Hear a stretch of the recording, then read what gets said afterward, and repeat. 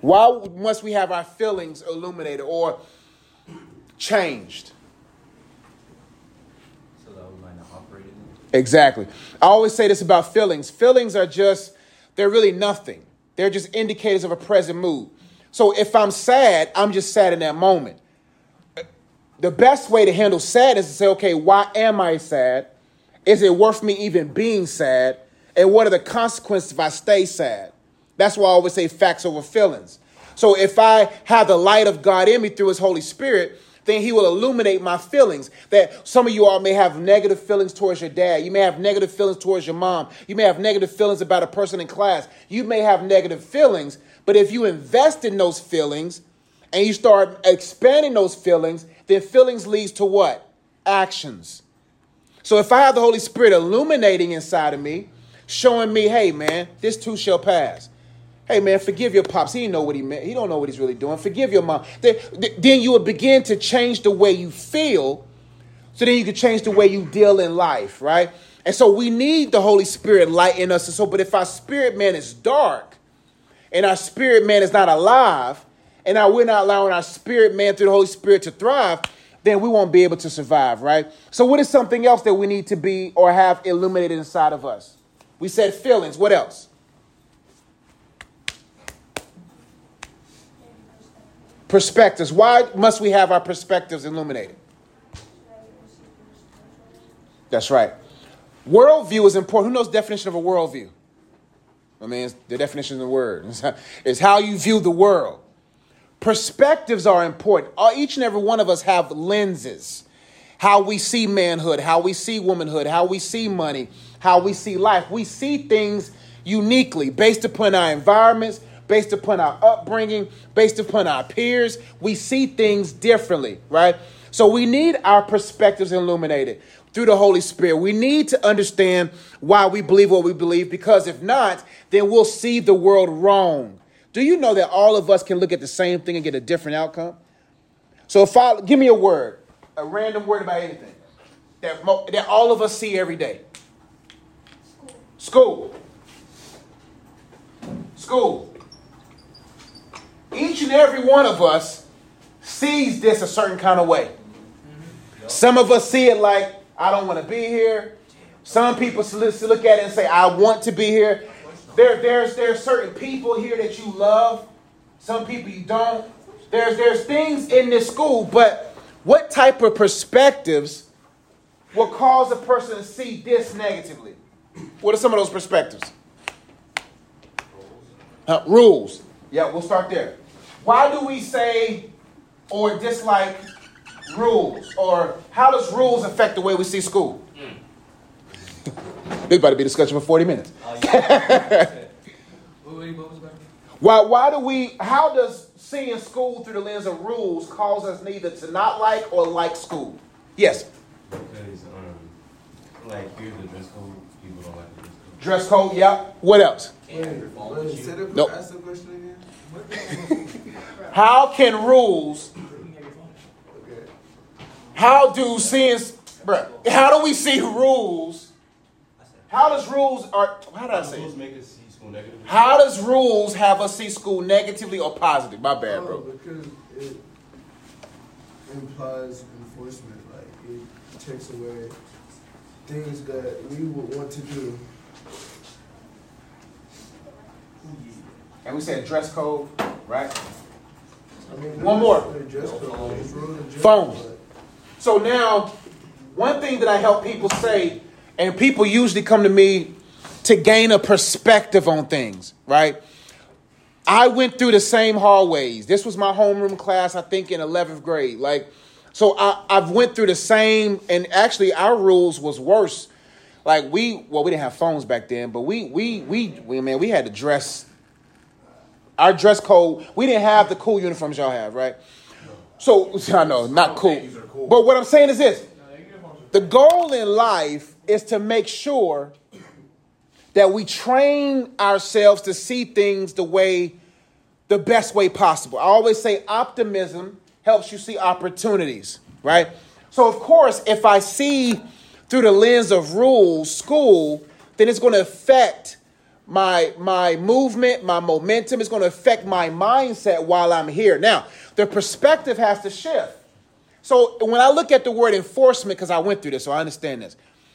I look at it now at 36 years old. I said, I now understand the rules. Because now when I got out of high school, I realized that when I worked at the YMCA had rules. When I worked at CMS had rules. When I worked here as an employee, there's rules. That wherever I go in life, even when I do business, I have rules for those that I do business with. So now I begin to understand why enforcement is enforcement, because no matter where you go in life, there's parts of you not going to like. Like I don't want to wear ties every day or long sleeve shirts every day, but I understand the rule. It's because I want to make sure, or whatever the reason why they enforce it. And I'm going to tell you this also, that one day when you have your own business, one day when you have your own organization, no matter where you go in life or whatever you start in life, I promise you're going to have some things you're going to enforce. Now, also, when you look at dress code, man, Chick-fil-A, they say ladies can't even wear certain nails at a certain length, that you can't have certain hairdos. That's Chick-fil-A. You know why? Because the person that establishes the organization has the right to determine how they want to be perceived. And then also when you look at some of the things when it comes to rules in school, it's like the more I begin to abide by rules, it doesn't mean that I'm, how can I put this? It doesn't mean that I'm not, I don't have a voice. It just means it's teaching me that no matter where I go in life, there's a voice higher than mine. And I know it sucks at times, but if you continue to look at school through the lens of rules, then you won't maximize the opportunities at school. And it becomes frustrating. And then you become aggravated. And then you become defiant. And then you become rebellious. And then if you continue to operate in those different type of spiritual lanes, then you're going to find yourself on the streets doing the same thing. So for instance, if I was defiant and was bucking up against rules, then what happens when I get pulled over? I'm going to want to get out the car and be like, man, and then what's going to happen then? I could possibly be what? Shot and dead, right? So when I get pulled over, what I do is I put my hands on the dashboard, I cut all the lights on in my car, and I say, yes, sir. The goal is not to prove if I was right or wrong. The goal is to get home. And so when you understand the game has rules, then you'll say, how can I navigate these spaces the right way? It's just a game of life, man. And that's why it comes back to what we were saying is if you allow heresy or contradictory statements to cause to affect you the way you see school, then what's going to happen in 10th grade, 11th grade, 12th grade, college, or whatever higher forms of knowledge, wherever you want to go, you're going to be like, man, everywhere I go, there's rules. But then in life is if you play well within the rules, you find good success. So yeah, and phones, man, we know good and well if y'all have phones in here, y'all wouldn't be paying attention. No, it's I think that they should let us have our phones, but we can not be in them in class without permission. And if you get caught with them, then take it. Yeah, I mean, with phones, man, they're addicted. Go ahead, bro. I say it depends on the teacher. Like, if you born, I'm gonna be on my phone. I'm not Bro. I did that all the time. But no, that's real. That's real. I'm gonna say, if you're a born teacher, I have to be on my phone because I can't be just sitting here listening to you. I understand. And there's different and there's. But then, if you get a habit of doing that when you get to college, not all classes are gonna be interesting. Then you're gonna be in the habit of, this teacher boring, so I'm just not gonna pay attention. That's not gonna get you nowhere in life. Yeah, all those statements are true. And so that's why certain rules are enforced is because something proved that rule need to exist. So for instance, there probably wasn't a phone rule until it became unruly. Then people said, now I gotta have a rule in place because now the academic process is not being developed and people are distracted. Because even with my phone, like phones are addicting. They say this, other organ. They say the next 10 to 20 years, there may be like, on cigarette boxes that says this thing caused cancer. They said in the next 10, 20 years, there may be something on these phones that may say warning when used. Because these things have become psychologically damaging to people to the point to where, like, when I grew up, like, we actually had to walk up to a girl and be in that uncomfortable situation and be like, hey, I think you're beautiful. Or, can I get your AOL Instant Messenger? Can I type you sometimes? Like all that stuff, right? Now, think about it. In y'all's day and age, y'all can talk on the phone for hours, but in person, you're like, I don't even know how to. See what I'm saying? And so with phones, you gotta begin to realize that this thing is being designed to make us more like machines than human beings. So now we can't even interact with each other anymore accurately because now everything has to be through a device.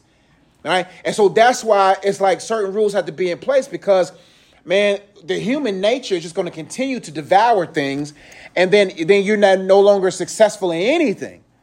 Could you really go an hour without your phone? Yes. Yeah, of course. Could you go a day without your phone? Yes. Okay, good. All right, let's go back. We'll get back to the book. All right, here we go. All of the other apostles were dead. John was the last of the original 12. We talked about yesterday how a lot of them died. Like a lot of them was crucified upside down. So imagine being beaten, crucifixion, the way they display Jesus, they ain't even close to how crucifixion was. They said that when they beat you, like your face is swollen, like you can see people's organs and intestines. They were beaten so bad, and the beating not only was embarrassing, but it was to the point to where they kept you alive enough to still be tortured. So then one of the disciples said, I'm not even worthy to be crucified like Jesus. Crucify me upside down.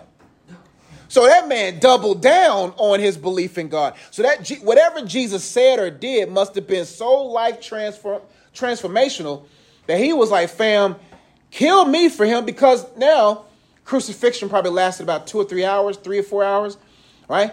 But what's 3 or 4 hours compared to eternity, right? So we talked about, now John was the last of the 12 that didn't get beaten or pushed off a cliff or stoned to death or stabbed to death or stoned, who could have given the apostles eyewitness account of Christ's life on earth. Heresies about Christ, we talked about what heresy is a lie that creeps in the lives of a believer that causes them to stray from their belief, were creeping into the church.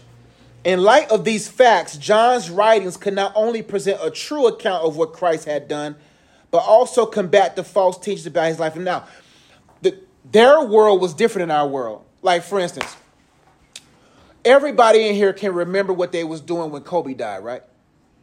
I was at church. I was in Walmart. I get my wife's oil change. It was right after church. Notification popped on my phone, Kobe died, right? Everybody in this room can remember when Kobe died, where they was when Kobe died. I remember where I was when 9/11 happened. I was in, I think it was Mr. Hall's room, where it was now. Mr. Ross ran down the hallway, cut the TV on, and we watched the news about 9/11. I won't ever forget that. So this gives a little implication to how life was back then. Like, our memories are bad right now because even though we're advanced in technology, we're not advanced as human beings. They were more advanced in being humans than far as being advanced technology. Look at the pyramids, even though I still believe that Nephilims built them things. And who knows what Nephilim is? Those were the giants of the day. They were 36 foot tall. They were the angels, the fallen angels slept with women.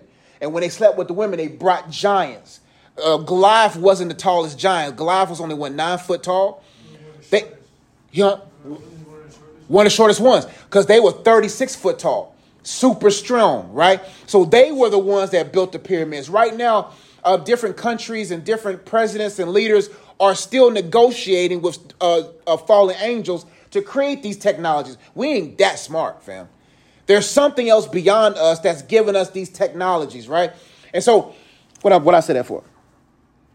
Man, I be going in these rabbit holes and I be forgetting. Man, created giants. But what I say before that? Pyramids. You're talking about the pyramids. You were saying how Everybody's saying that. Oh, I got it. So basically what this was John was actually alive after Jesus' death, right? So he was able to go to whatever he missed while he was writing the gospel, he was able to go to that person's house. All right, so what did Jesus do when he was in your village? So if someone took a bullet, if I took a bullet for Michaela, she's going to remember the street corner I got shot at. She's going to always remember what clothes I had on. She's always going to remember that because it was significant. None of us ever going to forget something that significantly happened, right? So when John was writing his gospel, he was able to go to eyewitnesses and say, not only his eyewitness, if he forgot something, he was able to go to someone else. But who was the real author? Who brings all things back to our remembrance? The Holy Spirit, right? So the real author was Holy Spirit. So what he's saying is that John, or this will kind of help you, that the the Gospels wasn't just written 400 years afterwards, where people's memories are fuzzy, when nobody was alive when that happened. He went to eyewitnesses, and him too was an eyewitness. In light of these facts, John's writers can not only present true account of what Christ had done, but also combat the false teachings about his life. So, who has a brother here or sister? Your sister, right? Dang. Oh, wait. My bad. Me too. So your sister, somebody comes here and be like, man, your sister this or that. And you be like, no, I know my sister. Like, fam, don't talk about my sister like that, right? We can talk about our siblings, but you can't, right? The same thing is about John. So when people was coming into the church saying stuff wrong, and he walked with Jesus, he was able to say, nah, that ain't true, fam. I walked with this guy, right? So, for instance, I've lived a long enough life with God to be able to say, that ain't of God, fam. Nah, that ain't how he rocked. Like when people come and say, God don't love me. Nah, man, I know his love. You may have been taught wrong about his love, or may not have ever been taught by his love, but I know his love, right? So let's keep going. Y'all want me to just keep reading? Or anybody want to read? Next paragraph? Oh, I get you one. You have one or you don't? Look at Steph. Like a State Farm. Good neighbor. Anybody else want to read? You want me to just read? Anybody want to read? Some people like reading. Man, State Farms all over the place, man.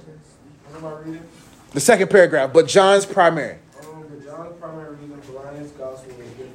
He started in John 20:30, and it's called in scripture. And many other signs truly did Jesus in the presence of his disciples, which are not written in his book. But his purpose was not to tell what Christ did. In fact, John chose to write about only 7 of Christ's miracles.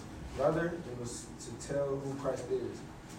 As it stated in verse 31, but these are written that ye might believe that Jesus is the Christ, the Son of God, and that believing ye might have life through him. Let's stop there. That's powerful. So John was more intimate, not intimate, but not in that way, but real close friends with Jesus. Like that was Jesus, man. So he wasn't caught when you in love, when you like someone, or I'm married. So my wife, it's not about what my wife can do for me. It's not about what she can cook, clean, or whatever. It ain't about that. It's more about who she is. So as she is right now, y'all would throw stones at me if I came here and was like, you heard me on the phone with my wife, oh, you better have my food done by 6 p.m. or I'm slapping you across. Y'all be like, Mr. Ezzy, chill. Y'all wouldn't even say that. Y'all call cops. But what I'm saying is, as a husband who just witnessed his wife go through one of the biggest transformational processes ever, it would be unruly and unfair of me to be like, you still got to cook for me. It should now be me saying, what can I cook for you? Right? My mindset shouldn't be about what she can do or what she should do. It should be about who she is and is becoming. Like when she's going through different variations of this process, I have to be gentle because it's not about what she can do. It's about who she is. Like she's never been here before. She's never had a kid before. She's never been a mom before. So what John is saying is like, I'm not even going to hype y'all or get y'all excited about his miracles. Because all of y'all wanted free sandwiches and stuff. Y'all just wanted free fish plates. I'm going to teach you about who he is, right? And so that's why, a lot of people come to Christianity based upon what Christianity can do for them versus who the Christ is. Who is he? Like his spirit is with us, right? So you said that you heard that friend. His spirit will always be with us. You know, when Uncle dies, Pop Paul dies, but man, he going. But his living on with us is deeper because of his spirit, right? So you want to keep reading Jeremiah? You good? So he said here, it says, but his purpose, now I love this with John also said in 20:30, and many other signs truly did Jesus in his presence of his disciples, which I read. So that means Jesus did more than what he documented in all the Gospels. It also says, but his purpose was not to tell what Christ did. In fact, John chose to write about only 7 of Christ's miracles. Rather, it was to tell who Christ is, as is stated in verse 31. You want to keep reading, bro? Or anybody else want to read?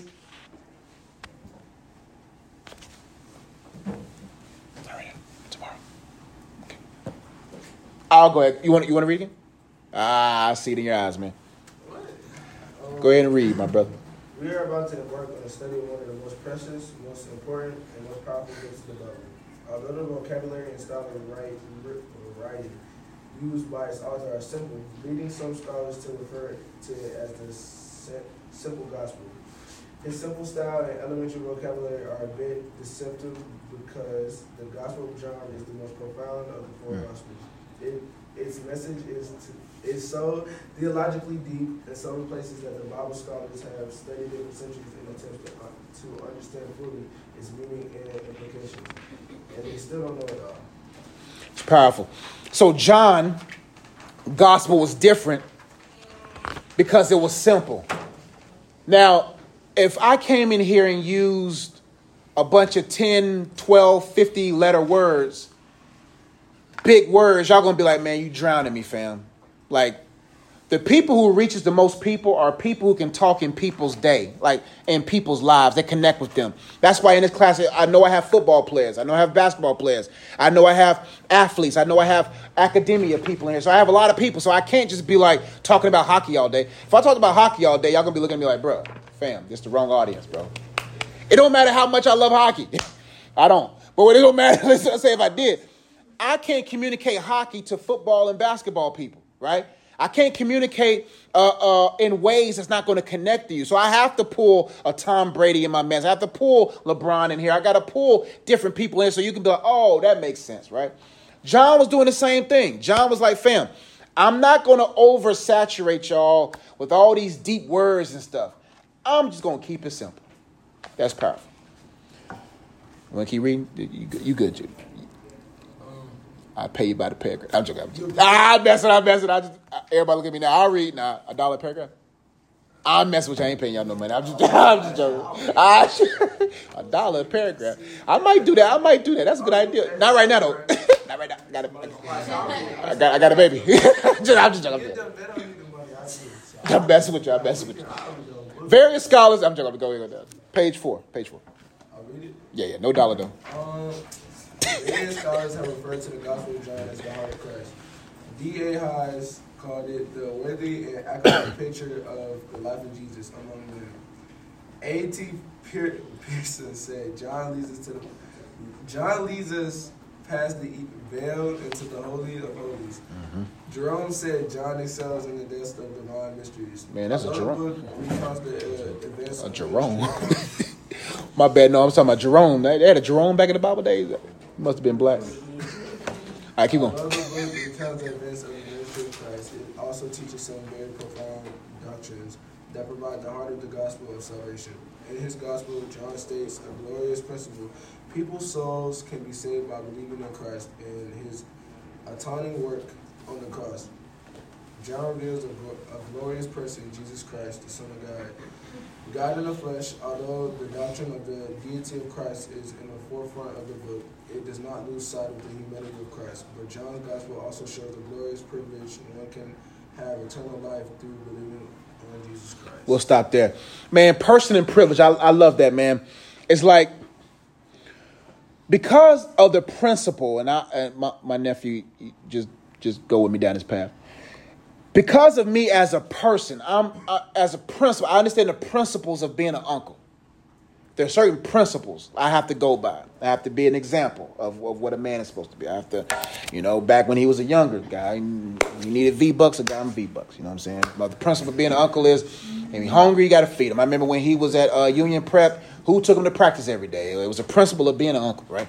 Every time he, talk junk and talking about, he'd be dribbling in the living room talking about, I'll give you 40. And I said, it's by all means, as a principle, as an uncle, I got to drive this boy to the park and put some principle and put some perspective in his head that he still can't get no buckets on me. Now, I only got 2 years left against Chris, because when Chris gets 7 foot, 6'10", ain't nothing I can do then. I'm going to have to do step backs at half court. So anyway, there's principles as an uncle. I can't deviate from it. There were some days where I was dog tired and I didn't want to take him to practice. But the principle was, as his uncle, you got to do it, right? With the principle of being an uncle, there are privileges. Me as a person and living by these principles automatically gives them privileges. Y'all as a 9th grade class. Y'all the class that gets donuts first. Y'all get the treats. I'm not getting pieces for everybody's class. I'm not getting donuts for everybody. Because of me as the the principle of me being the teacher of this class, the person that I am creates what? Privileges that other classes possibly envy. So when we had the pieces, y'all eat first. If there's anything left over, we may give it to somebody else, right? The same is with Jesus. He was saying, John was saying, I'm going to show you the person so you can see his principles. And then we have access to his what? Privileges. When I understood Christ more as a person through his spirit, then I'm like, fam, if I adopt his principles, I get his privileges. Privileges, life ain't about the privileges. It's about just the honor and respect of it. Like, you know what I'm saying? Like, I respect y'all. Like, I love y'all. Like I want to give y'all donuts every time I want. I'm coming up different ways of, well, we got pizza last. I'm still thinking about, I ain't got the girls, they fried box piece things of chicken. See what I'm saying? But that's just the person I am. And that's just the heart I have. The same as with God. God is saying, man, if you just get to know me as a person and understand why I think the way I think and do what I do, you'll be surprised of the privileges. And that's what John was saying. He said, man, listen, let me show you the person. Let me let you understand the principles so that you can understand and receive the privileges. What do you think are the top privileges of being a believer in God? What do you think are the top privileges of following Jesus? What do you think are the best privileges? The best privileges. Friendship, yep. Why is his friendship so important compared to other friendships? I done had many friends that done left. Now I know the value of a friend. Now when people come in my life, see, when I was I'm in my heyday now, but when I was traveling and preaching everywhere, like people was coming because I'm Coach Josh. On YouTube, I'm Coach Josh. I'm Mr. Ezzy here, Coach Josh. And I thought, oh, they love me. No, they love the YouTube me. They don't love me. I was somewhere yesterday, and a lady came up to me. She said, I watch your videos, and I watch them all the time. I'm not going to make her a friend just because she watched my videos and because I felt like a Z-list celebrity. And I was like, oh, snap, you watch my videos. And then all of a sudden, I'm like, man, I've learned you can't make friends of those people. Because when they get and meet Joshua Ejike Eze, that the real me, they ain't going to really be feeling me because this person's complex. Go ahead, Sweat. Yes. My bad, Steph. Stephen, Jaden, you got to go to Miss McCullough. I know, man. Take your stuff with you. You can leave it here. That's fine.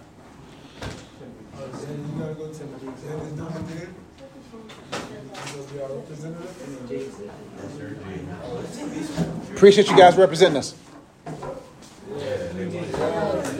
Woo!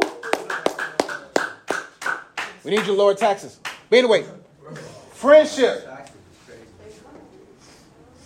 Now I know. Let me teach you something about friendship. Look at Jesus' life, right? There was the crowd. There was the Pharisees. There was the 70. There was the 12. There was the 3. then it was him and the Father. What do you think about those each levels represent?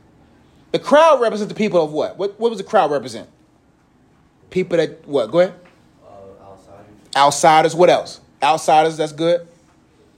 People who just got hyped because he turned fishes and multiplied them. The crowd ain't what you... So, for instance, like, people can look at my subscribers and be like, okay, he has 56,000 or 57,000 subscribers. That don't mean nothing. What means something is those people who really rock with me. Because you got a bunch of people that will subscribe to you, but then forget about you. Then he had the Pharisees. Who are the Pharisees? What they represent? Your haters. They was hating on Jesus. So in life, you're going to have your crowd. When you score a touchdown, the crowd going to cheer. And the same crowd that cheer for you, when you turn the ball over, what they going to do? You trash. I've seen it. I'm like, bro, I just got a block. And now I come down foul the man. Now you trying to, them sideline coaches, you be like, trying to coach you. Like fam, come out here. Sometimes we want to pause the game. Hey, me and you, right now. Check up. You want to talk, you want to coach me, check. But what I'm saying is, they're haters, right? You're always going to have the crowd. The crowd will change on you. Your Pharisees will always hate on you. The 70 represents the people that's really your supporters, right? But they're also fickle. The 12 represents your what? Your disciples. But even in your 12, you can have a what? A Judas. Jesus went to a mountain and only took 3 of his disciples.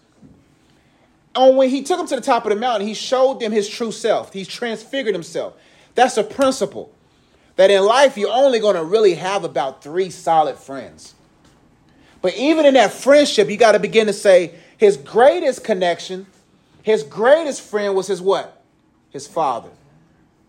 So when I understand, hey, for instance, for me, and it's a principle for you, if you don't have, if these 2 friends in your life are not good, you will always select bad friends. Who's those 2 friends? God and you. If you and God ain't best friends and you ain't the best friend to yourself, you ain't going to select good friends because you're going to be desperate for friends. I'm not desperate for a friend. I'm not desperate for anyone because me and God are pretty good. Why do me and God be good? So if my wife go rogue and my wife wants to leave me, it may sting, but it won't destroy me because me and God are good friends. I'm glad her and God are best friends because if her and God are best friends, I don't have to do more than what I need to do to be pleasing to her. So when you're desperate, you're going to always be looking for that person to give more. What is something else? And why do you even put friendship up there? What was our whole point of putting friendship up there? Man, bro, man. Yeah, so, man, there was some good points, though. But John's got to show his glorious privilege. Anyway. Oh, yeah, privileges. One of the privileges was friendship. What is the other privilege? Stand by country. What's the other privilege of God? Thank you all. She's not there. She's not there? Okay. What's another privilege? Thank you. What's another privilege that we have with God? We have friendship. What's another privilege that only God can give? Guidance. And why is guidance important? To know the perfect route for us, He wants us to know. That's right. So even me as a counselor, I can give you the best advice in the world and be the worst advice in the world. Because it may not be the advice God wants you to have. So if a student comes to me and all I give them was, man, Michaela, you should go to Oral Roberts University. It's a great school. You should go. And if God tell you, you're not even supposed to go to college. You're supposed to be an entrepreneur. My guidance, which sounds good in the scope of everybody else, is wrong for you. So I still, no matter how good advice a pastor can give, a teacher can give, a person can give, I still got to know the greatest privilege that I have is that I can get accurate guidance. Do you know the Holy Spirit is greater than the GPS? GPS tells you what? The best route. But the Holy Spirit can say, you know what? Even as the quickest route to work, go this way. Do you know, there's probably countless of accidents I avoided just by listening to him. Most of the blessings you get from God is the blessings you'll never know about. Who almost kidnapped you? Who almost shot you? Who almost robbed you? You'll be surprised how the Holy Spirit will guide you out of a situation Like, that's why I never get mad at traffic. I never get upset in traffic because God may be using this traffic to keep me from an accident. Do you know how many times that, you'll pass an accident, but then you be like, that could have been me if I would have left my house 5 minutes earlier? Think about that the Holy Spirit, you'll lose your keys. What did the Holy Spirit be like? I'm not saying he does that, but imagine if your keys get lost, quote unquote. And the whole purpose of your lost keys is for you to be 5 minutes late enough to live 50 more years. So all the blessings, the guidances that God gives, I got to trust. Like, I don't like rushing. If I'm late, I'm late. I'd rather be late and alive than to be early and dead. That's the guidance. One more, and then we'll be done for today. What's another privilege that God gives? Chicken. Did you say chicken? Hey, man, he probably did invent fried chicken. Life. Why life, my brother?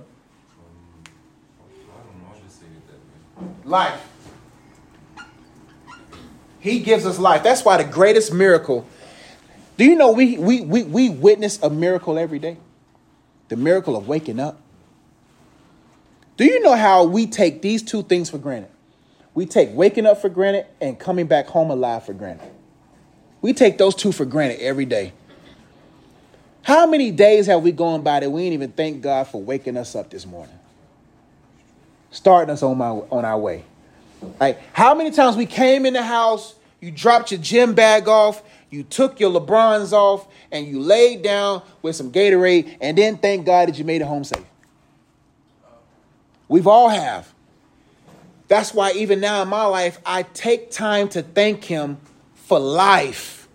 Do you know how fragile? Like, one cut here, I'm dead, bro. Like, one cut in this vein right here, I'm dead. Like, life is fragile. Like, yesterday when I was driving home, man, I was sleepy, man. I was like, fam, I gotta stay awake. Like life is fragile. That all of us being able to come to school every day, that's a blessing because somewhere on this planet, somebody intended to come to school. There's football players who intend to play on Friday. There are basketball players who intend to play this fall. There's people who are intending, but your life can end. That's why I appreciate life, because life is all I got. If life is all I got, let me do something with it. Any questions, thoughts? Things you learned, things you want to talk about? Question? You know stories about atheists, like they encounter blessings and miracles and then they believe. Why don't we do that to the people you know and then believe? No, the things about God is that blessings are blessings, whether we recognize them or not. A person's perspectives at a particular moment is what unlocks them to appreciate the blessing and then lead to salvation. But with him, God just spreads blessings out there like that because he knows the word of God says the goodness of God is what draws people to repentance. Is there a certain goodness that God does for people who's on a wrong path?